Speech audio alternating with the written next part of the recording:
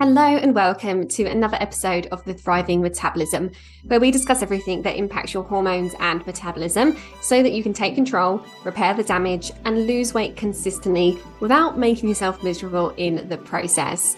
Most weight loss strategies and diets actually do harm to your metabolism, resulting in further weight gain down the road. And it can be a particularly challenging time for women who are over 40 due to hormonal and metabolic changes.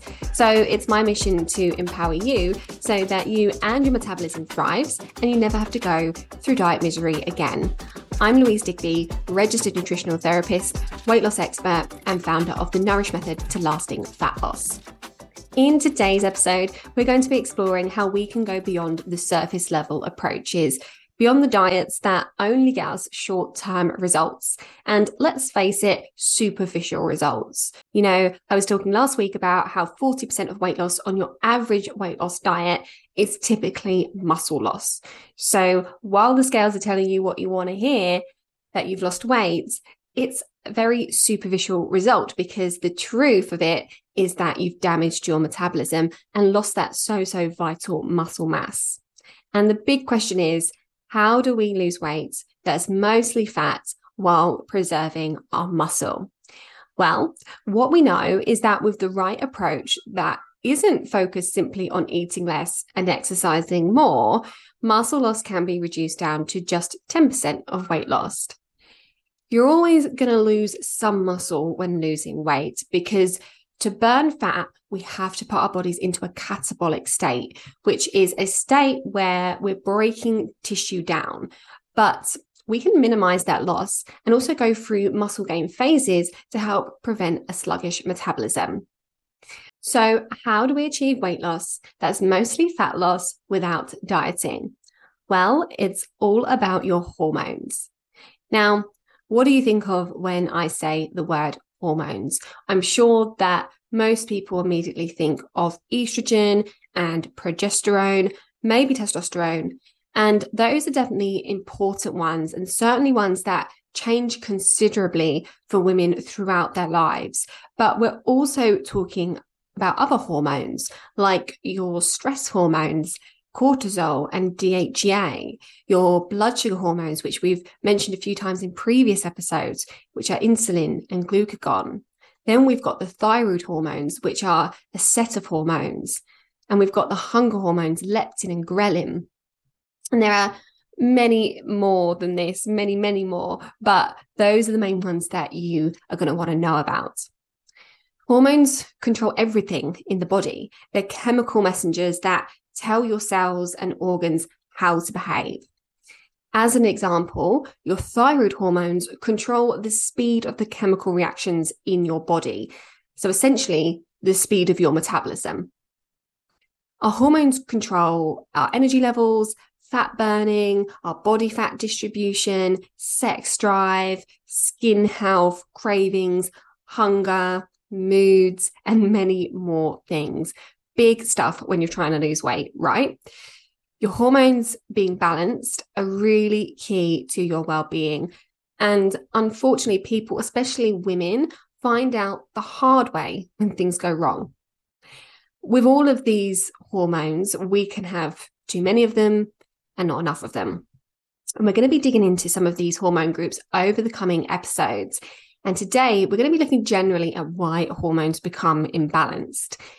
And the simple answer to that is modern life.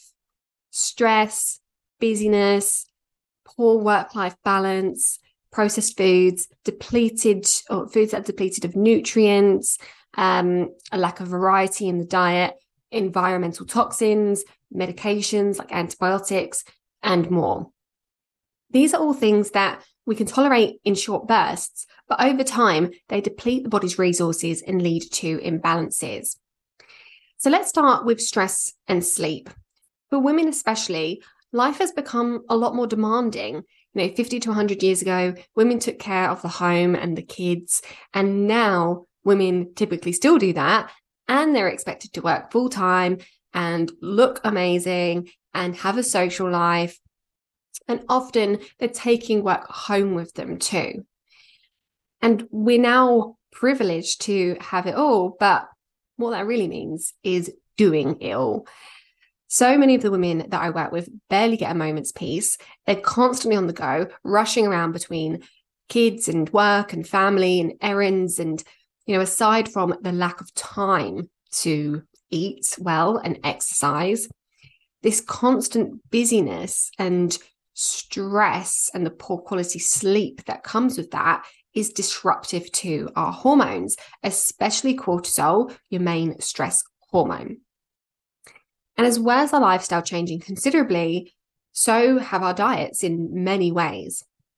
Now, I'm not claiming that our diets were perfect back then. We didn't have the variety of foods that we have available now, especially of the superfoods.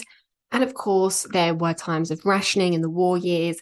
But while there's been improvements in the availability of food generally, including health foods, there have been many major shifts that are detrimental to health.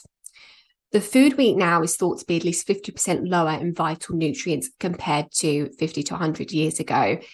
And even if you're eating a well-balanced diet, this is still the case. And this is because of modern farming techniques, such as artificial fertilizers, and also because we're not really eating food that's in season anymore. And this means that we need to eat more to meet our nutrient requirements. The amount of grains in our diet has dramatically increased too. Previously being a relatively small amount of the diet, and now for many, grains make up the majority of their diet. And many of these grains are highly processed, making them even more nutrient depleted and inflammatory. Plus, more and more pesticides are used, and therefore more and more pesticides are consumed. And then we have medications, and that's a really big subject. But to take just a tiny part of that, our increased use of antibiotics, while often essential and life-saving, it doesn't come without its consequences. And our gut microbiomes are significantly impacted, even just by one course of antibiotics. Now, if you need to take them, then you need to take them. However, we need to be giving more consideration to our friends that live in our guts, because they really are core to good health. Your gut bacteria are involved in nutrient absorption and hormone and toxin elimination and inflammation control. And those are all things that are essential for happy hormones. So these are just some of the factors of modern life that put our bodies under stress and disrupt our hormones. Now, our bodies can cope pretty well with all of this in most cases.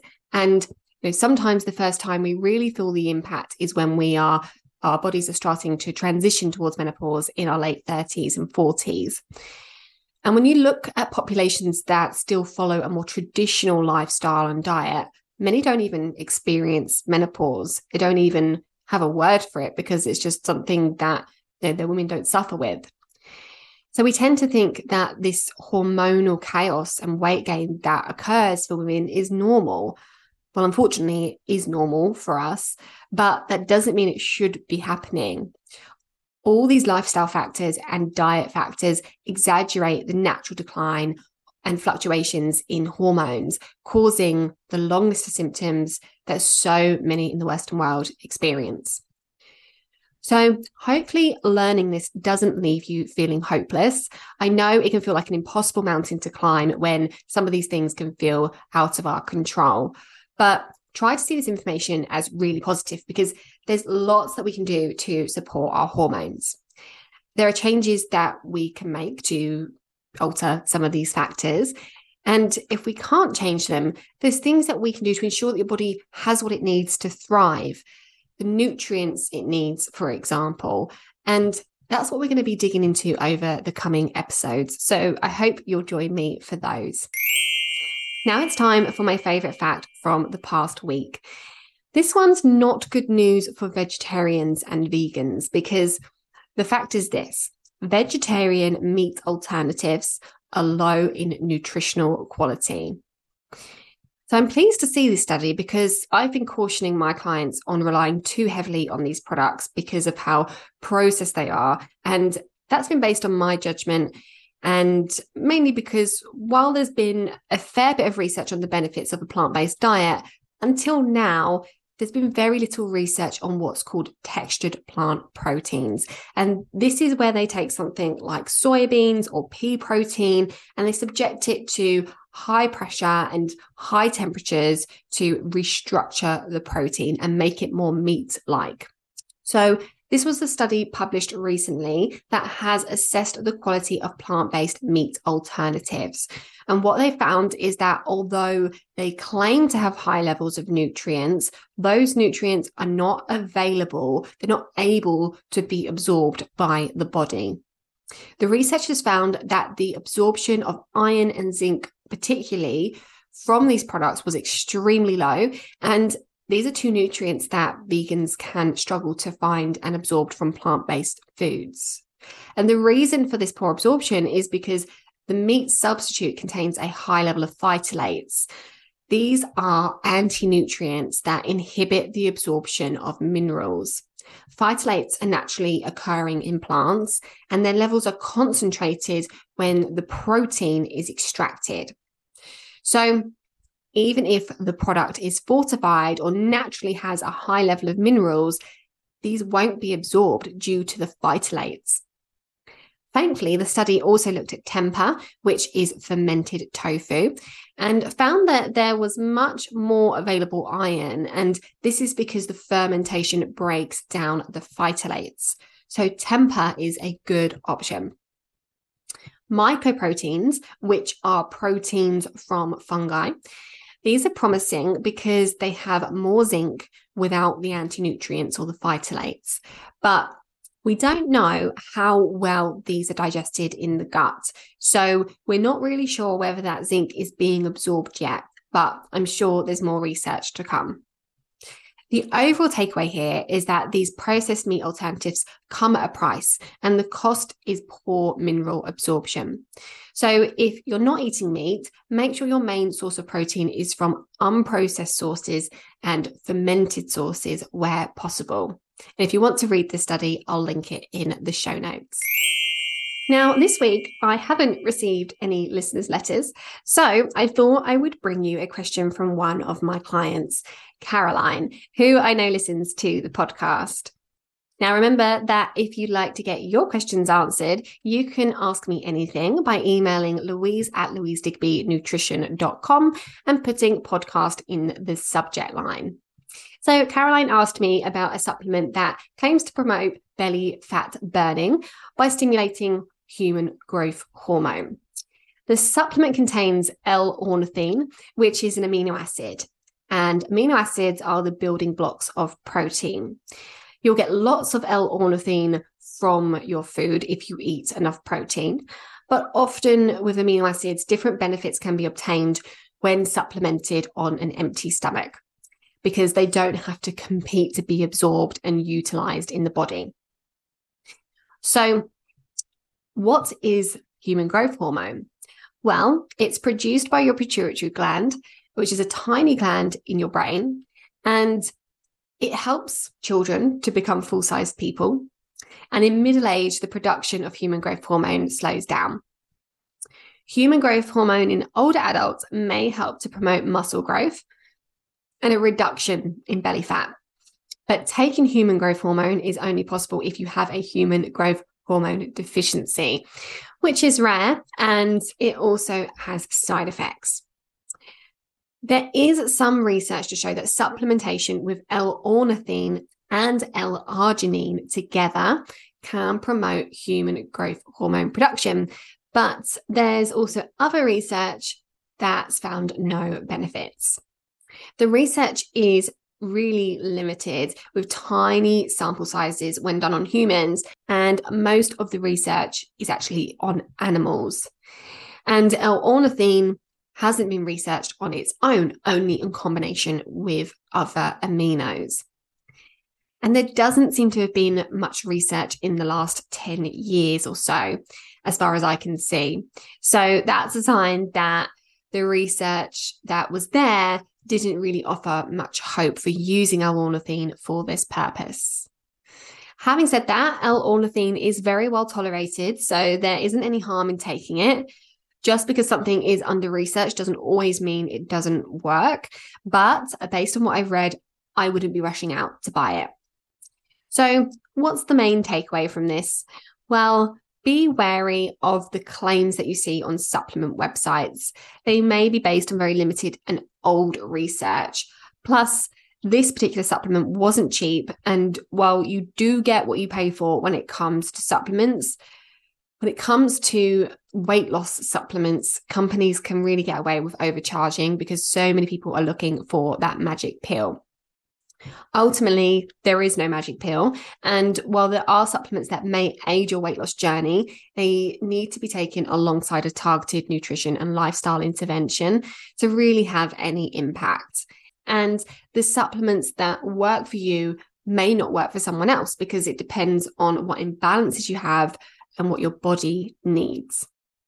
In case you haven't heard, my Mend Your Metabolism 5-day challenge is back. Starting on the 13th of March and running for 5 days, this challenge is going to help you to get the foundations in place to begin mending your metabolism. Years of suboptimal nutrition, disrupted sleep, and a hectic life can leave you with metabolic damage, making weight loss a real challenge, even when you're eating well and keeping active. And as you've learned from previous episodes, cutting calories or your typical diet can further the damage. And we need to go deeper and repair the damage so that you can start seeing results. So this is for you if you're struggling to make progress, whether that's because nothing works for you or because you just don't know what to do. Whether you know you have a sluggish metabolism or you just suspect it, this is going to give you the foundations and the momentum that you need. Find out more by visiting louisedigbynutrition.click/metabolism, or you can use the link in my Instagram bio. Thank you so much for joining me today. If you'd like to talk to me about anything that I've discussed in this episode, you can reach me on Facebook and Instagram by searching @LouiseDigbyNutrition, or you can email me with your question to be answered on the podcast at louise@louisedigbynutrition.com. If you're enjoying this podcast, please head to Apple Podcasts or wherever you get your podcasts, click follow and leave a review. Thanks again, and I'll see you next time.